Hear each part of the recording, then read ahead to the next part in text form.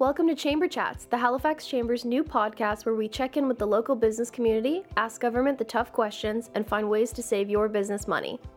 For the foreseeable future, we're focusing on COVID-19 and the economic impact we're facing, along with available resources and tales of resiliency.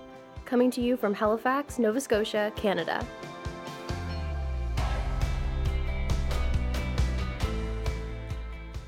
Hello, everyone, and thanks for tuning in to the Halifax Chamber's new podcast.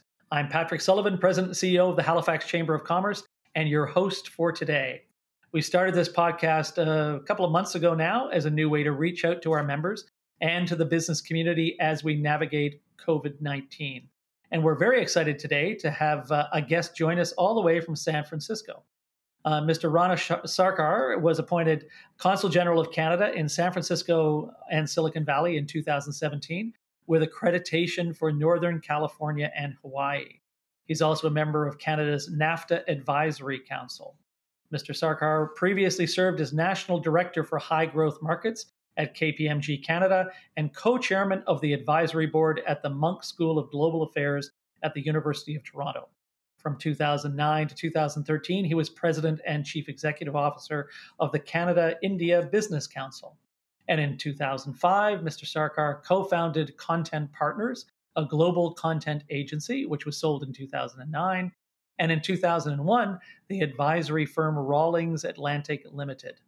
He began his career as a consultant at Roland Berger Strategy Consultants in London and Munich, and helped establish the Roland Berger line, or business in India. Welcome, Consul General, and thank you for joining us at Chamber Chats. Great to be here, and congratulations to the new podcast. Well, thank you. Yeah, we're excited about it.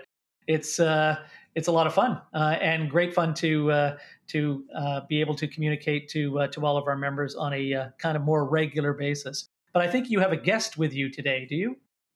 I do. I brought a ringer. So as way of background, I grew up in Halifax. Grew up in Fairview in the 70s, and so I have a great affection for Halifax and get there at least once a year, and have great aspirations for where Halifax can go, and particularly in the context of tech. And I brought with me my senior trade commissioner here in our team here in Silicon Valley. Is Terry Cowell, who's also a bit of a ringer from the East Coast as well. And I thought that, given Terry's background, it would be great to have him on as well. Good morning, Pat. Thanks. And thanks for the introduction, Rana. Also happy to be here. As we talked before, born in Halifax, grew up in Nova Scotia, and my family's still in Annapolis Valley. So really excited to be part of this.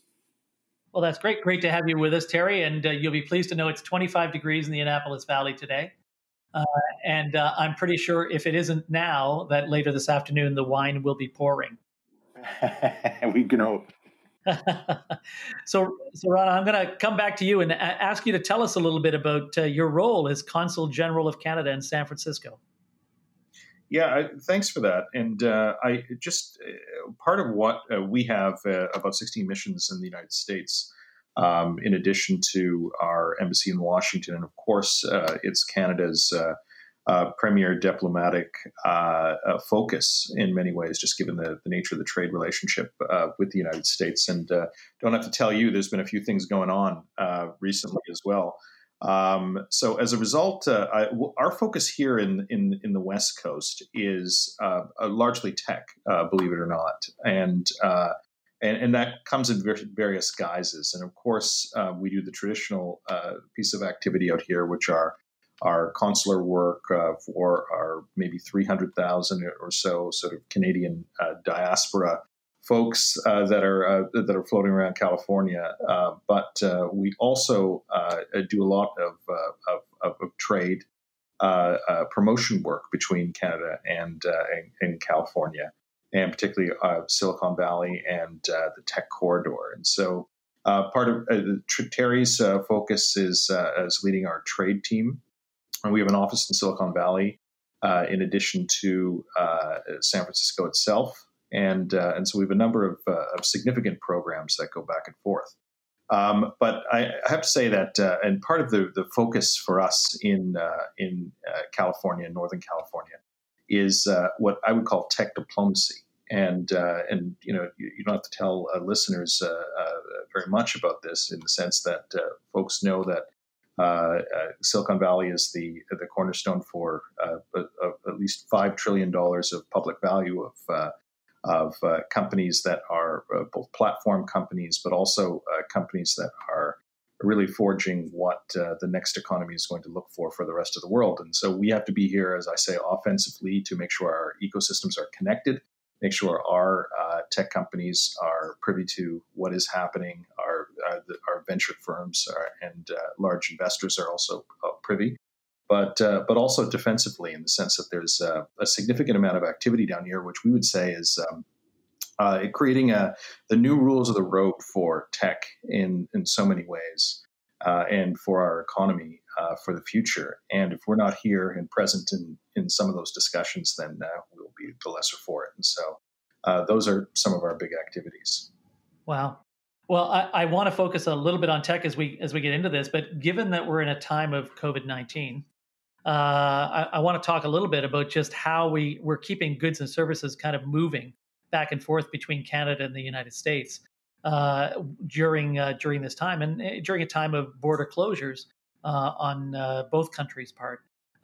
Is government and do you have some responsibility in ensuring that the supply chain is open during this time?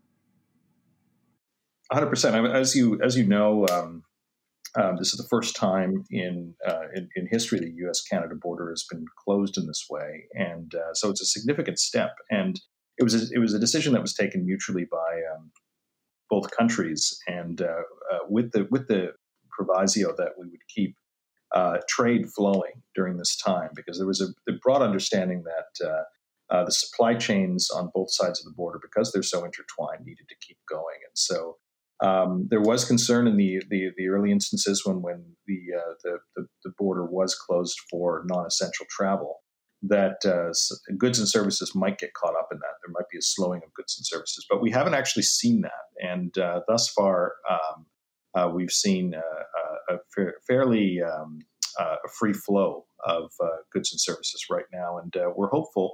I mean, as many of you know, I mean, this is a monthly renewal process that we're doing in terms of the closure. On the 21st of May, it was renewed again for another month, and we'll see what comes after that. But we're very hopeful that the goods and services will continue to flow. Yeah, I'm sure government has lots of plans that they sort of think about and plan for, but having to shut down borders, I don't know if that's one that we all saw coming. No, I don't think so. No. I don't think anyone has seen this or would have even imagined this a few short years ago. Yeah, absolutely. So PPE, or personal protective equipment, has been a hot topic both in the United States and in Canada. Can you tell us how or if the U.S. and Canada are collaborating on the supply of PPE and the regular trade and merchandise services with the border closures? Yeah, thanks. On personal protective equipment, I think that early on in the crisis, when we were, I think all countries around the world were scrambling for particularly masks, N95. Medical grade masks and ventilators at that stage. And as that sort of scramble was going forward, there was a move to nationalized supply lines in many different ways. And there was maximum concern probably about a month ago about this issue. We had a brief flare up on the issue of N95 masks with 3M. And a potential for a restriction on exports on that. But we worked through that issue with the United States. And partly it's based on this idea that the masks actually have components manufactured on both sides of the border. The pulp for the N95 3M masks, in fact, comes from Canada. And just making the various forces in the United States and the U.S. government aware of the kind of circular flow of that supply chain was key to really resolving the issue. And I think that now that FEMA was put in charge in the United States of managing their supply of protective equipment. And we've been working quite closely with FEMA. A number of Canadian companies have been actually working on supply as well. And as a result, I think that over the last month, we've seemed to have resolved many of the issues on personal protective equipment. Oh, that's great. Well, you'll be pleased to know, and Terry will as well, that we've seen a lot of switches from organizations in Nova Scotia who are now producing PPE that weren't before. In fact, Stanfields, who you may know, who make underwear that is distributed right across North America, have now switched and are making gowns by the thousands that they're shipping again all over North America for health workers. So it's amazing to see the changes that have occurred. Some countries are out of necessity turning to government isolationism, difficult word to say, for supplies or food or medicine or PPEs. Given that there's not a particular end date for COVID-19, although I think we're coming to a close, although I'm sure it'll still it will still be around, but we're at least seeing improvements health-wise everywhere. Will this affect the USMCA or are there provisions inside the USMCA that can reduce this isolationism?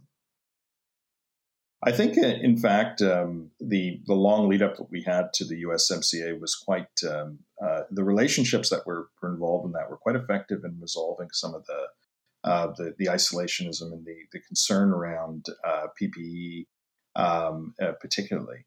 And so I think that in some ways the USMCA has done a great service just in the context of the relationships that were in place to do that. But more specifically, in terms of trading agreements around this, I think that the fact that the USMCA was thankfully passed before the crisis, the fact that it exists and has confidence on both sides of the border, I think gave the U.S. administration, us and Mexico, confidence to work more collaboratively on many of the sort of the joint health concerns. Also, I mean, there are many components of that. Like you mentioned Stanfields, and I think that's a great example. And also the automotive supply chain has been really been mobilized by this crisis, and so you have many of the U.S.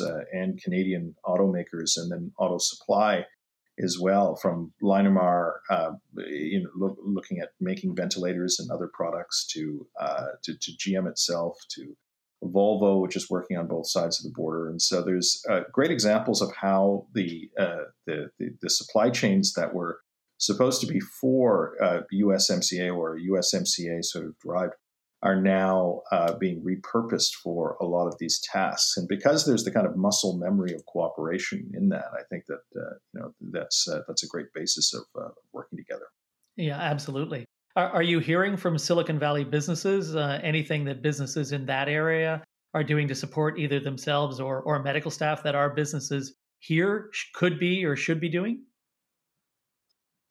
It's interesting. I mean, I think that the Bay Area, I mean, there's two types of responses that are taking place. And I think that one is the broader tech response of companies themselves, and how tech companies are both operating and in many ways, thriving in this environment, just given the fact that we're speaking on one type of technology that, is made possible by the backbone of a lot of the innovation that came out of the Valley. And so, all of the digital first companies and platforms are so they've been busier than ever. And so there's this kind of acceleration effect that's taking place in the Valley. On the other hand, there's also a bit of a pullback in sort of early stage venture financing. And there's been pullback in, some of the companies that have been, very aggressive and have been, well funded from the beginning, and we're in a kind of a grow at all costs sort of mode. Now those companies are being are looking at much more fun their fundamentals in terms of unit economics, in terms of the way that they're investing and growing for the future, and what their cash requirements are.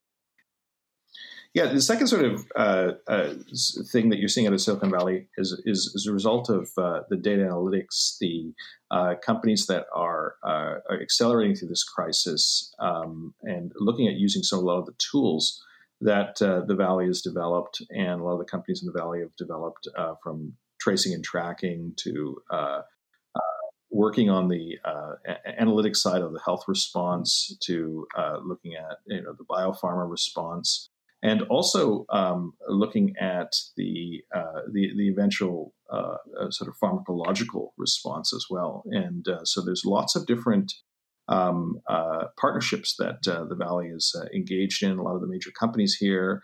So I think that it's in oddly, I mean, it's a very busy time for the Valley right now. And I'm sure many of those organizations have operations in Canada. Are they willing to? I mean, you're talking about the sort of the contact tracing and sort of software that may allow people to track. Is that something that they're sharing with their partner companies or subsidiaries in Canada? Do you think? Yeah, undoubtedly. I mean, there'll be significant partnerships, and I put that at the university level as well, in the sense that one of the great attraction points for Valley companies, and when they're working with Canada, is the depth of our research in university communities, and so in any of these instances, when you're looking at either both a tracing and tracking technology, which of course would need to meet sort of privacy standards and a lot of the practices that we would want in Canada as well. Those partnerships continue to grow, but we're also in terms of the virus response, in terms of the pharmacology and the various types of vaccine approaches that are taking place. They're also looking at partnering with Canadian universities and Canadian research institutions. And so I think that that's where you're going to see a lot more partnership. You're already seeing, a few examples of early stage examples of partnership in that area, and there's certainly more opportunity there. Well, that's great. Well, you'll be pleased to know that Dalhousie University in Halifax is actually testing a vaccine right now. That was announced at the end of last week, I think. So in cooperation with a Chinese company, not a Silicon Valley company, but with a Chinese company. So hopefully, as folks are trying different products and different vaccines in different areas, we'll get to a solution. Let's get on to Halifax for a moment. So Halifax has a very fast growing innovation hub, a couple of hubs, in fact. We've developed an innovation district. We're home to several world-class universities. Could you ever see Halifax becoming the next Silicon Valley? And maybe this is a place for Terry to jump in, because I think he's been here recently and visited some of those locations. Rana, do you want me to jump in, or do you want to start? Yeah. I what I would say, my only preface to that is that, listen, I think that Halifax is a extraordinary place with a lot of potential. The anchor for Halifax in this next era is the universities cluster that it has, which makes it unique for a city of its size. And as companies and as investors start looking further afield, as the Valley starts to spread out, as it becomes possible to work in a distributed manner as a result of the technologies that we're speaking on, and as a result of that, cities like Halifax are going to become significantly more attractive, and that's where you have a real opportunity. Sorry, Terry. Yeah, I mean, like I said, I was back in Halifax for work in September, and I was just really impressed, just with the burgeoning infrastructure. Talking to folks from InnovaCorp, visiting Volta, talking to different companies. You've seen the growth, unbelievably, just in the last 5 years. I was struck by the amount of growth. So I think, having a supporting infrastructure combined with, influx of talent, because it's always going to be about talent. and people want to be drawn to where other talented people are. And I think Halifax and Atlantic Canada has a lot going for it. And in recent years, for our own programming, our Canadian Technology Accelerator programs, we recruit cohorts from all over Canada. And I'm proud to say we've had some great companies, and then just in the last couple of years, from Halifax, from Fredericton, from St. John's. So it's great to see that influx of talent being shown up in the results. That's great to hear. I think you're right. Volta is an amazing opportunity for the city of Halifax, but some of the investment in the last little while in oceans. So you've probably heard of the superclusters, of course, and Halifax St. John's was awarded the Ocean Supercluster funding of about $300 million, and that was on top of the Ocean Frontier Institute, I think, that's at Dalhousie University. There's been almost $500 million invested in Halifax in the last few years for ocean tech and for ocean. So I think maybe it's not pure technology or software as Silicon Valley might be, although you would probably argue it's a lot more than that. But there's certainly an opportunity, I think, on the ocean side. Yeah, I would say that on the ocean supercluster thing, I think that's a terrific piece of policy that will have a long tail effect that goes back many years. And I just think back to my dad did PhD research at Dalhousie, and in the building that he was in was the Oceanographic Research Building, and so I grew up in the backdrop of some of that. Of the work that was taking place, and you really understood the depth of what was happening, both on the science side and also the practical side. But if you think about where global demand is going to be in terms of for global proteins, for the way that which we manage oceans, the aquaculture revolution that's taking place, and the kind of role that Nova Scotia could play in all aspects of that supply chain, it's very exciting. And so this is where the ocean supercluster work, I think, is really important, and certainly getting eyes from many different communities, including the oceans world, from the climate agenda to aqua farming and to bioag. So some very interesting looks in there. And what I would also say is that if I could put a little word in for clean tech as well.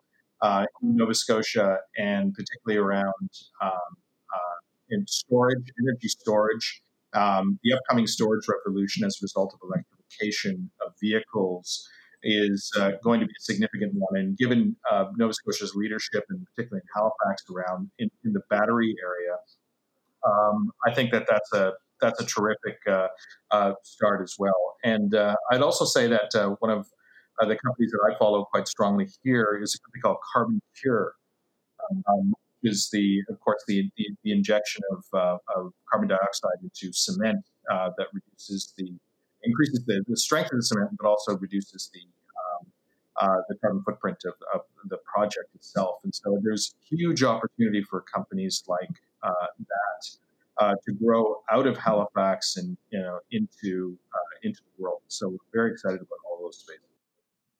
Yes, absolutely. And Carbon Cure is a great example. I sit with one of their senior executives, Jennifer, on the Dal School of Management board, and she's a great contributor. I suspect the labor costs in Halifax or in Canada are significantly better than they are in Silicon Valley. By a few bucks, yeah.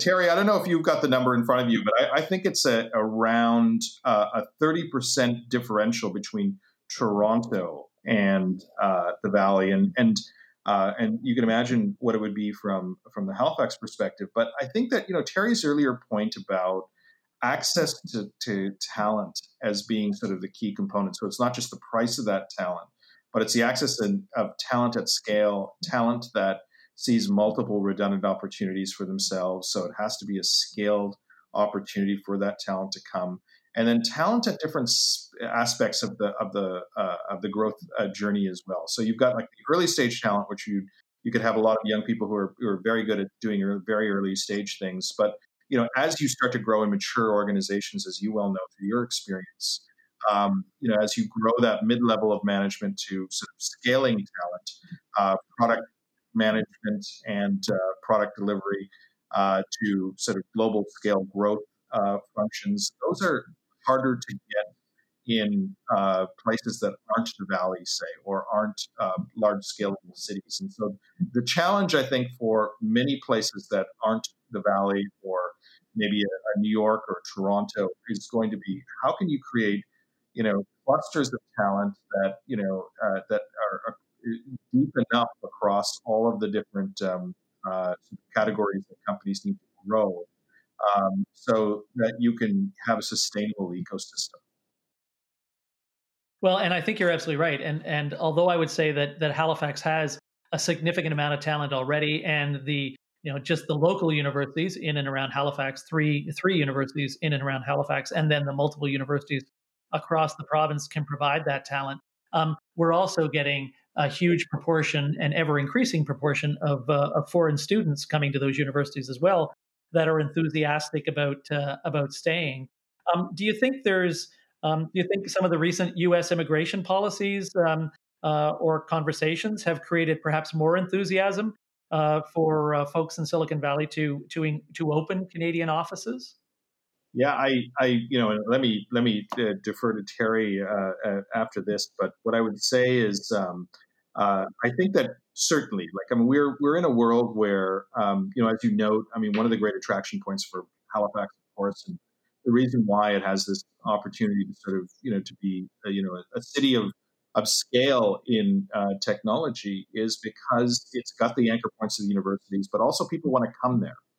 And people have the ability to come there. And so the U.S. for the longest time has been, benefited from the fact that it was the number one destination spot for quality talent from anywhere in the world. I think that Canada is giving it a run for its money, not just in recent years, but for a long time, but accelerated perhaps by the fact that we really are leaning into sort of policies of open and trying to get folks to Canada. And so some of that is through, our really working hard with our university communities to ensure that we're getting a quality of talent, pipeline of talent that then has access to becoming Canadian and contributing in Canada.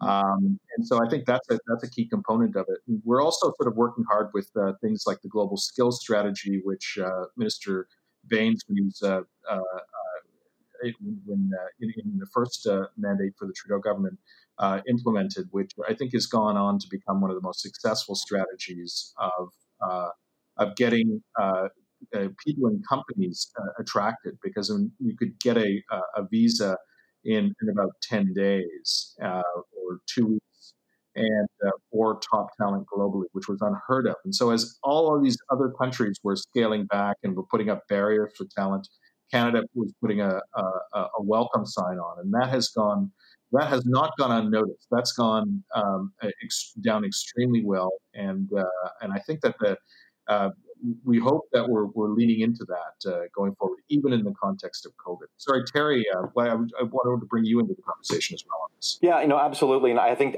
that's absolutely right. I've been on this job for about 3 years, and when we were talking to Bay Area based companies that want to expand their operations into Canada, initially, the number one consideration then, as of now, will be talent. They're going to expand an office into Canada. They want to know they can find the right kind of engineers or coders or whatnot. And then the immigration issue is maybe a third or fourth or even fifth rung consideration. And we've seen that change. And today, right now, after they talk about talent, that's their number two consideration. There's a lot of interest in what Canada is doing, as Rana outlined with the Global Skills Strategy. So we have seen companies in the Bay Area express a lot of interest in Canada's open, inclusive immigration policies. And I think that's a big draw because, as Rana pointed out, this is not just an American ecosystem here. It's a global marketplace. It draws, talent from all over the world here. It brings companies from all over the world, not just U.S. companies and startups, but global companies have an outpost here as well.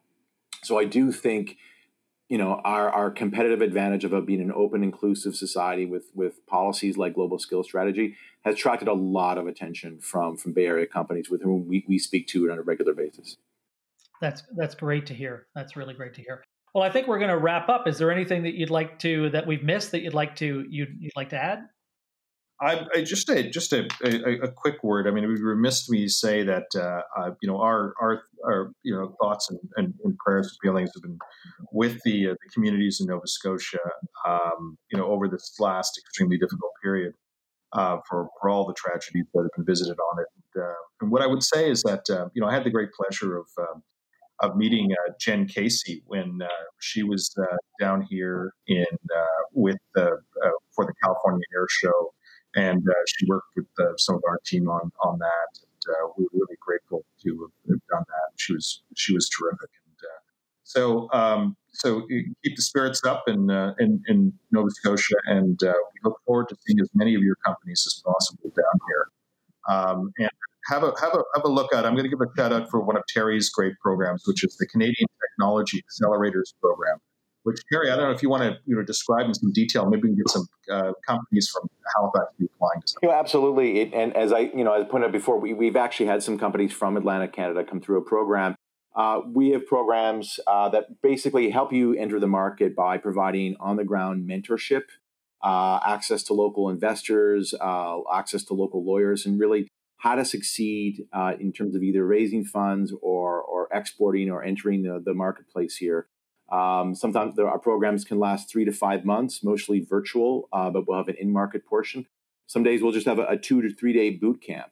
We offer programs in areas like digital technologies, cyber, clean tech, ag tech. We had an auto tech program last year, which will continue.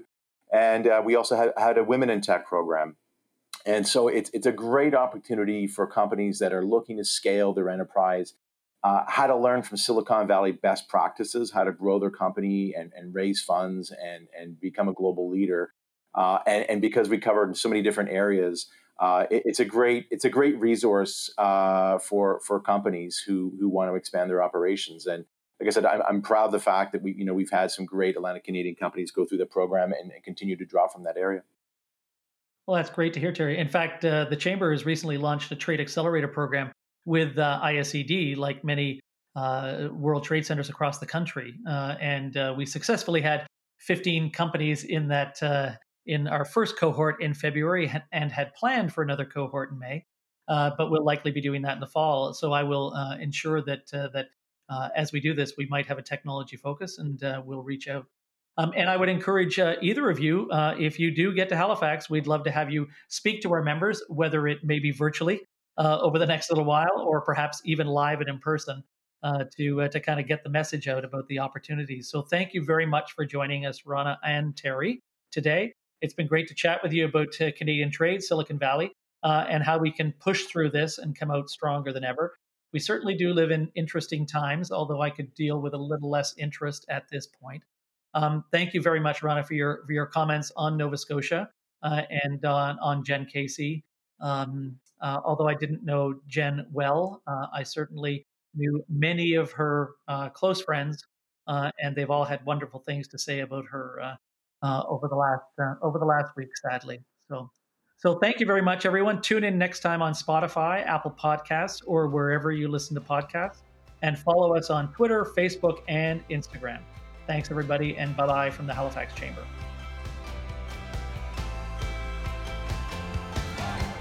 Tune in next time at halifaxchamber.com/podcast. The Halifax Chamber is in your corner.